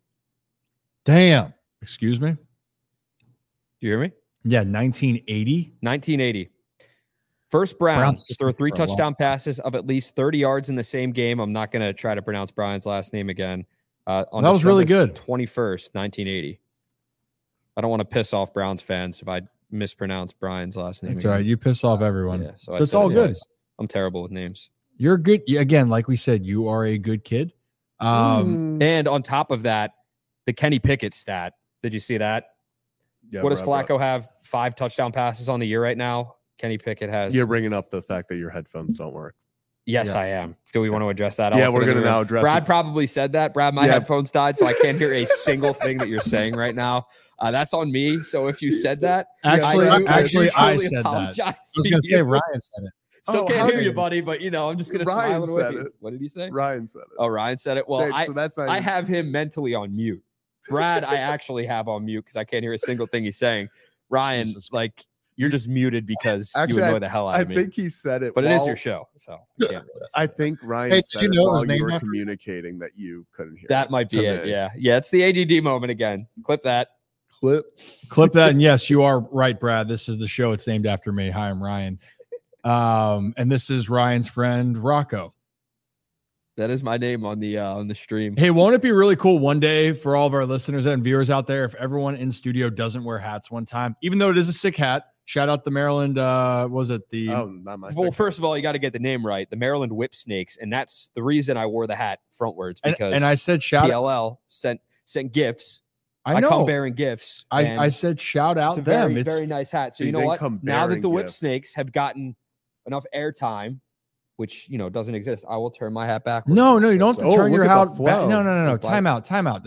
No, it's going to do a disservice to the hat. You can leave it forward. I'm just saying you can be a big boy and not wear a hat on air. I can't. I know you want to follow Zach's footsteps, which is miraculous that you want to do that. Zach, is my part on this side or this side? Yeah, that side. So this part, I have a hard zoom in there. I have a hard part like right here usually, and I asked my barber does a fantastic job. I think I'm not talking crap on my barber, but I have a hard part here. I have a hard part right here, and if you can see, there's a line in my head now. Oh yeah, there is. There's some miscommunication at the barber shop between Tay the barber and Rocco. I said, "Hey man, I think what we should do this time is move the part over a bit because like my hair is kind of weird, and it's like it's not a him thing. It's just how my hair is." Mm-hmm. I said move it over, and that's what I said, but I didn't really give him a direction. So he went and put it on this direction. So my part is now. Can you guys see that? Yeah. Further down my head than I wanted it to be. So I'm kind of stuck with two parts now instead of one. This is 100%. Like, yeah, I didn't know how to really deal with that when I saw it in the mirror. So I kind of told him, I was like, hey man, like maybe if I don't like it, like the next time we can move it the other way. But here we are, man. All right. Good thing no one ever sees you without a hat on. I know, man. Yeah, it's not like you work. You go on television and not wear a hat. So pissed off at me because I wear the hats. I'm sorry. I don't understand. All right, moving on. So we're going to get into the MVP conversation. We're going to keep doing this every week, at least once a week, because it's fluid. And Dak Prescott went the hell off last night against the Eagles. It just seems as if the Cowboys are unbeatable in Dallas. 13 games in a row now in Dallas. Dak looked like somebody we hadn't seen before. And I well, he's been like that for the last like 6 weeks. Does it pain you to say that, Brad? No. So like, Brad's gonna throw up after we go off air. What did I say though? I said that the Cowboys hadn't played anybody that I've been impressed with. So they were supposed to kick the asses of all these other teams that they play because they've just been given like a cush schedule. And now, I mean, hey, listen, they beat the shit out of the Eagles. And Dak looked pretty damn good. He did look pretty damn good. The thing is can they sustain that because their schedule isn't going to be good or isn't going to be nice to them either. They got some pretty challenging games coming up, so I'll be curious to see how they fare against those teams. And so hey, listen, got to give credit where credit's due. Dak played his ass off last night, looked great, and he is in the conversation for MVP, but so are some other players. And Keyshawn Johnson on Undisputed also talked about his. I wanted to get you guys' reaction to his list on the other side. Probably be one of those people, Michael, as one of the biggest Dak supporters since he's been in the league. On record at many shows saying, even when he was trying to get his money and everybody's talking about you don't pay a guy that type of money. No, he's been, in my opinion, playing at a high level since he stepped foot. Yeah, he's had some interceptions and some turnovers here and there, but so has a lot of other quarterbacks. And because he's a Dallas Cowboy quarterback, yes, the scrutiny is a little bit more increased on him. No question about it. But Jerry is wrong. This is not, first of all, it's not a playoff game. Every game is a playoff atmosphere when you got two teams that are both good. The San Francisco 49ers and the Philadelphia Eagles a week ago, that was a playoff atmosphere, and San Francisco took care of business against them. When San Francisco played Dallas, that was a playoff atmosphere. San Francisco took care of them. But what I will say, Mike, you said, Michael, I will be one of those people that said he has to get this team somewhere they haven't been with him, and that's the NFC Championship game at least. At least to the NFC Championship game, on his back. Repeat same performances along the way against Buffalo, against Miami, against Detroit. Close it out against Washington. If you can make that run, if you can go 3-1 in this stretch, hell, if you go 2-2, whatever the case may be. But when it comes playoff time, you need to have a repeat performance like you did against Tampa Bay a year ago. Correct. And then again in the second round, and then again in the NFC Championship game, because that's what everybody's waiting for. He is certainly an MVP candidate. He is certainly at the top of the leaderboard, sitting at 1, Lamar Jackson at 2, Brock Purdy at 3 for me, because he's playing like that, okay? Y'all joke with me and laugh when I say quiz and test, but you got to admit, he passed the test yesterday. There's a couple more tests that are going to come up. We know Buffalo is fighting for the division and the playoff spot. They may not catch Miami, but they're fighting to get in the playoffs. We know Miami's fighting to hold on to the #1 seed with Baltimore. So those games are going to be must-win, tough games for the Dallas Cowboys on the road. All right. So you kind of get the gist there. So Keyshawn Johnson's list was Dak Prescott, Lamar Jackson, and Brock Purdy. We've kind of been talking about Brock Purdy and, that he might not even be the MVP front runner on his own team. Which and you know what? You can finish that, but I disagree with that. But I didn't say that everybody. We talked about Zach talked about that. Zach talked about. I will McCaffrey hand up. I'll say it again. Yeah, erroneous. Continue, Brad. I'm sorry. Listen, they don't call him Big Cock Brock for nothing.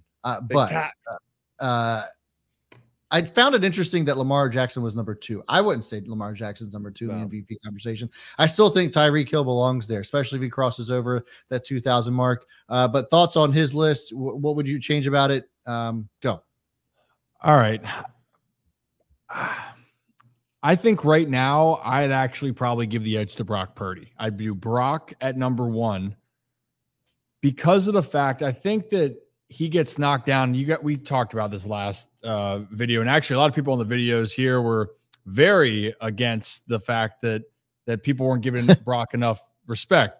Zach, yep, there you are. But Brock Purdy, all he's done is had the highest QBR. You can't teach anticipation. If you watch that game yesterday against the Seahawks, his improvisation, extending the play and making some absolute dimes down the field.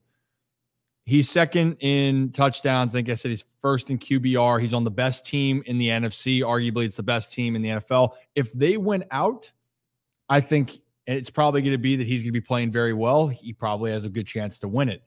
I will say with this, Dak Prescott, if they win those big games, could possibly jump it because Dak is going to have to play at an extremely high level to win out. I think that's fair to say. They got some really tough games, and Dak's going to have to be a big reason.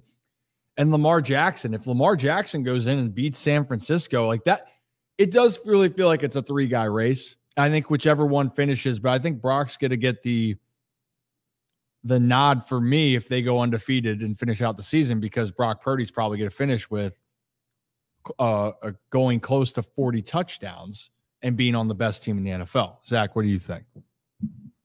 Tyreek Hill, number 1.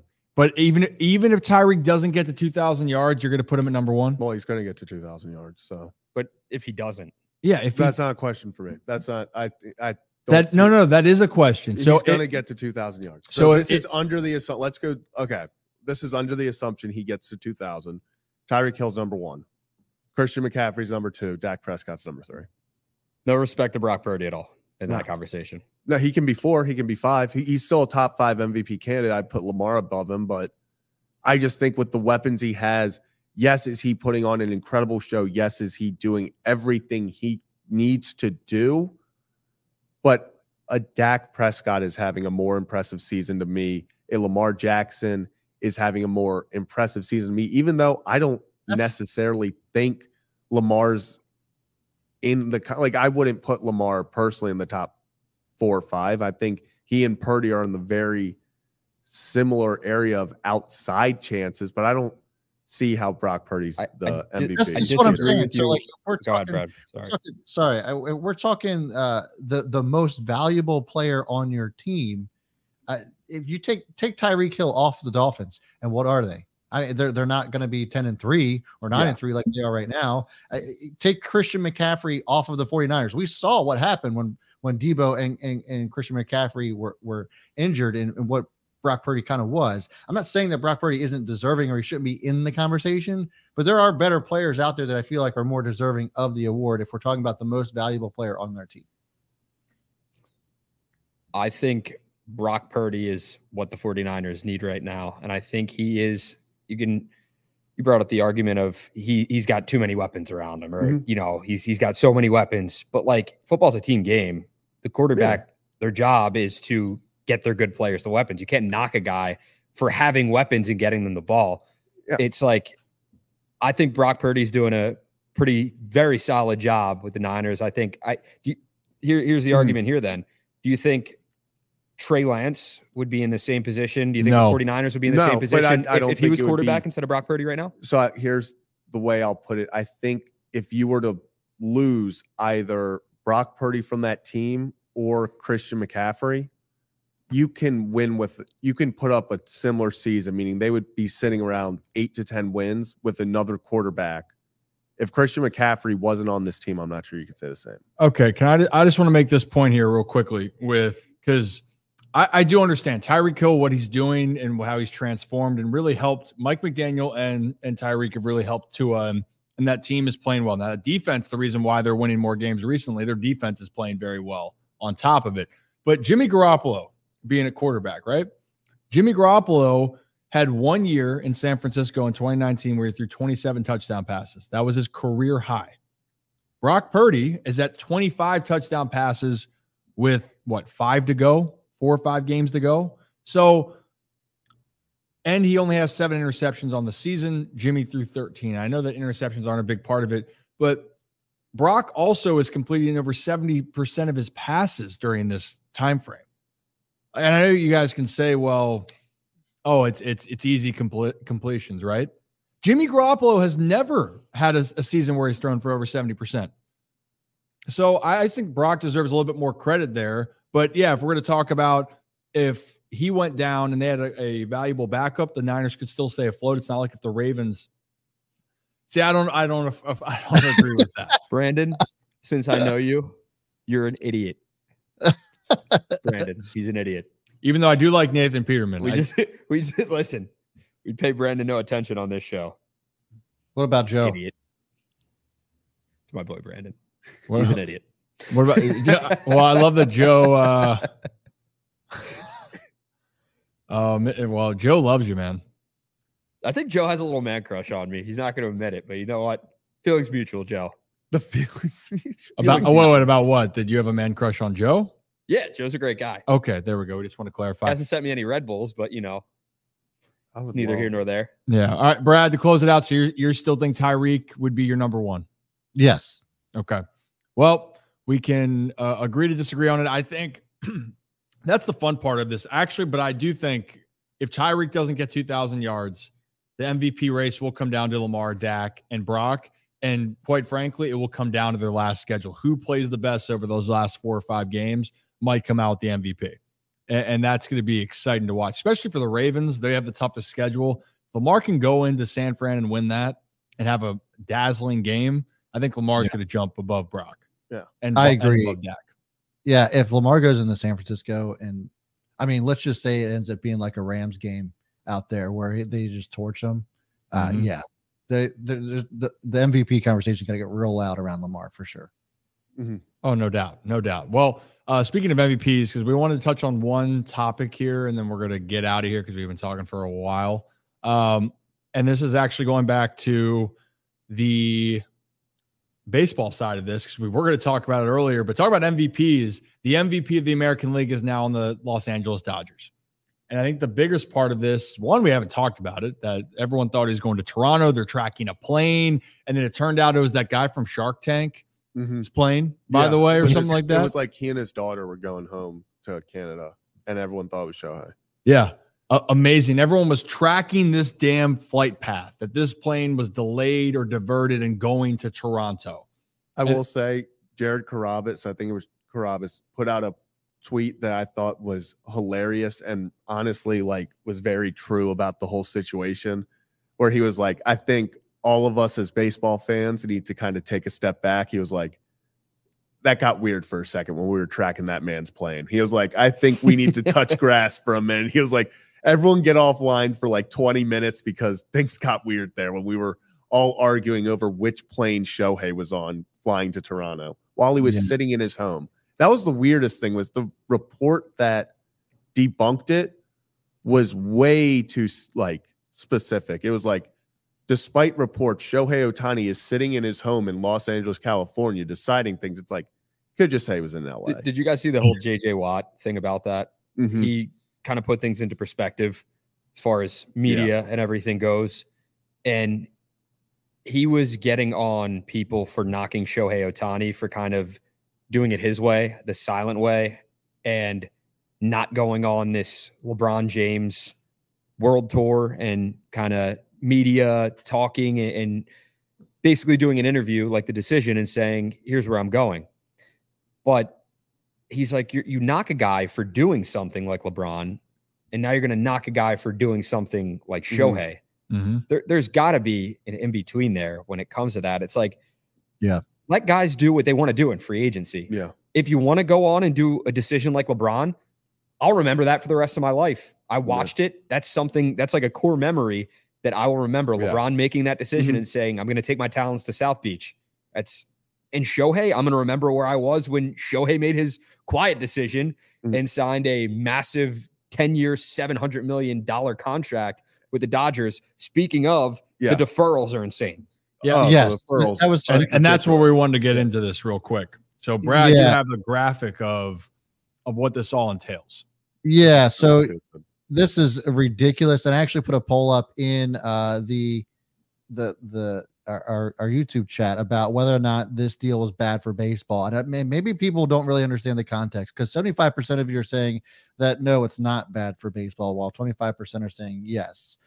So just a real quick, Shohei Ohtani, this is from Jeff Passan. Shohei Ohtani's $700 million contract calls for him to be paid $2 million a year for the next 10 seasons, with $680 million deferred to the end of the deal. Sources confirmed to ESPN. The CBT hit on the contract is going to be around $46 million, a huge discount for LA. And the structure of the deal, yada, yada, yada. You can see that. So for me, I do think this is bad for baseball. And this is just a loophole for the Dodgers to get to skirt around the salary cap. And I just don't feel right about this part of it. And so, look, Shohei Ohtani, get your damn money. $700 million is absolutely insane. This is a Bobby Bonilla 2.0 all over again. It's on steroids contract. Yeah. Field Yates, guys, he said Bobby Bonilla walked so Shohei Ohtani could run, Brad. Yeah, Shohei's like, hold my beer. You know, he's going to get paid all the way out to 2043. And for me, like, this just, it feels like cheating. It's not cheating. They're not breaking any rules. It just feels that way. And I just don't think that this is great for baseball. This gives the Dodgers an unfair advantage, in my opinion, and something should be done about it. It's definitely, it's people say the teams need to spend more, right? But then it's how do you spend it? But this is the unconventional way, because Shohei Ohtani is the one that actually went to the Dodgers and said, I want to defer this money so it can give our team a chance to bring players in. So like that to me is pretty point. But that's admirable. But when Shohei is done and they still have to keep paying, like Shohei's going to be on the books after they leave. So they're sacrificing this window of time. I'm not saying that this loophole needs to be looked at, because damn, they only have that be $2 million per year. Granted, the cap it being around 46 is different, right? But it's a way different way of thinking. And the Dodgers are saying this 10-year window with Shohei, we are all freaking in. And yeah, but this allows, like, if he hadn't deferred, there wouldn't be no like chance they were getting Yamamoto, right? Like, and that's kind of like I like, again, I feel like this is unfair to other teams that maybe could have a chance, or what's the point in having the salary cap if you can structure deals this way? Well, there's none. Yeah, and I think we're now getting one step closer to that. I think that's what this deal is going to, the consequences of this deal. I think we're not going to truly see what this deal has done to baseball until we get a few years down the line, because like you said, Brad, now we have word that the Dodgers do want to go fully in on Yamamoto as well. And if you build these contracts like this, all of a sudden, what's stopping, let's use a local example, the Orioles from going to a Gunnar Henderson and being like, hey, we'll give you $300 million, but we're not going to give you $200 million until 2040.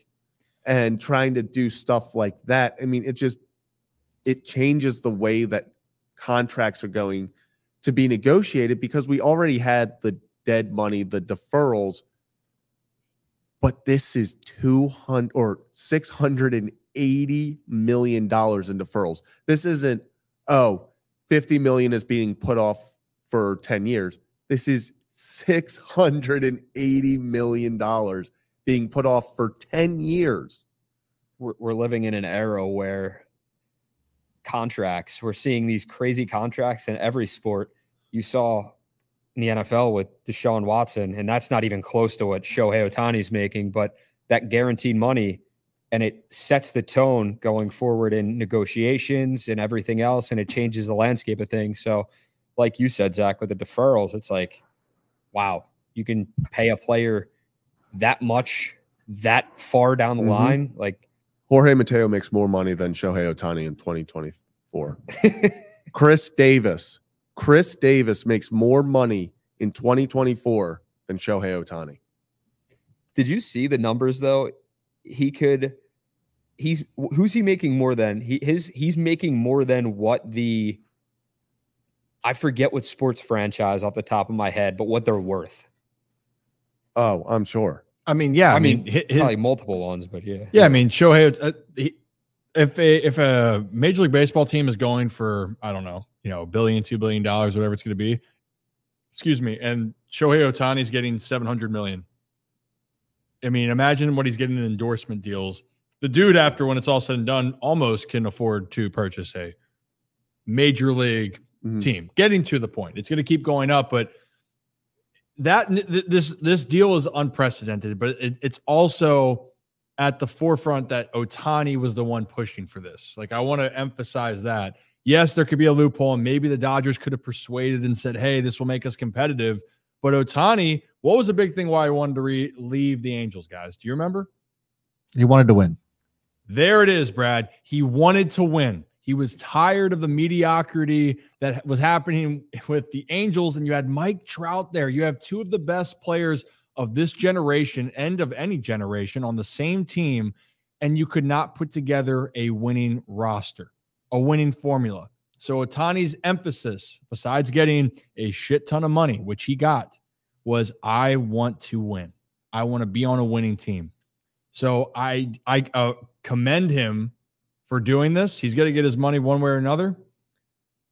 And for the Dodgers saying, well, we found a way to make this work, but definitely Major League Baseball is going to have to address this in the future, because this could be a different line of negotiating that could become very, very tricky as we move forward. But Ohtani's a Dodger. He's not in the American League. He's not in the American League East. Oriole fans, you already are dealing with Juan Soto coming to New York. Apparently, Yamamoto is trying to be recruited by Hideki Matsui to come to the Yankees. We're going to find out soon enough here. It's a lot of that. Talk about spiciness. This hot stove is still heating up. That's the thing that sucks with Major League Baseball in the offseason. Does it suck? No, this is what, okay, time out. This is what sucks is it's not like the NFL free agency where it's deals are being made before free agency has even started. It's like the reports are out, sources, this guy signed here, and it all happens in the wave really at once. In the MLB, it's a sit and it's a waiting game. You got to be patient. You got to wait for it. So, because everyone was waiting on Shohei to sign, and then it's okay. Now where does Yamamoto sign? And then it's where's Montgomery sign? And then we can start the rest of the people signing. And then it's how baseball works. But I enjoy it. It's a slow burn. You enjoy baseball? It's okay. I'm still learning the sport. Hey, I am too. And on that note, I think we wrap it up for tonight, guys. Can't thank Shawne enough for coming on. That was amazing. I love that. Yeah, incredible. I texted Josh Reimer, his PR person, who actually sent me a picture of him as a kid and your dad earlier, and I sent it to you, and you're like, what is this? I sent it to him without any context, and I told him, he's like, that's so cool. But he said, Shawne's down to hop on again anytime. So it would be great to have him on again. Would love to talk to him, see him more here in Maryland in the region. Me and him got to get in the gym so we can. Oh no, you know what? Honestly, I think for a subscriber count, I just want to see him take you down. Like what's the move? Oh my! Could you imagine? I'll play quarterback and we'll give him around the edge, lights out. Oh my God! For 20, if we get to 20,000, I would say. Rip, I told you this, but I don't think I told Zach or Brad or our viewers that his dad Jeff Reimer called your Pop's street game. Yeah. So, actually Josh and I talked about, we were messaging back and forth before the show, and he was there during the record. And actually, I believe his dad's, the Blue Jackets doing a broadcast, absolute legendary career that no one really talks about to be around for that long.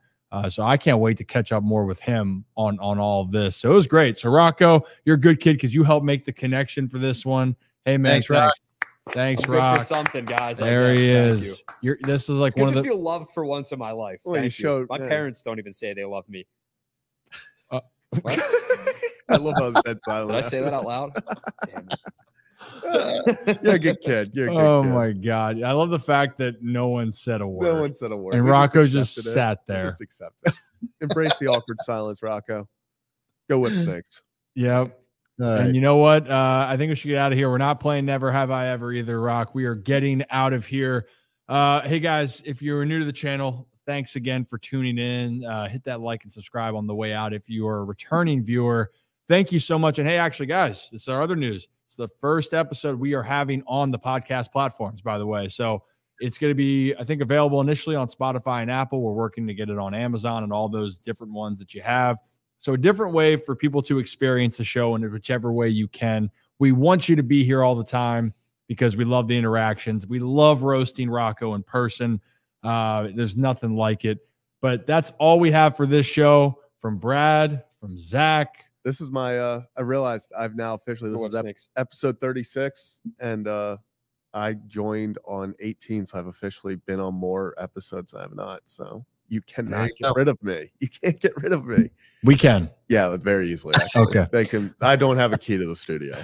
It actually would be very easily not to kick me out.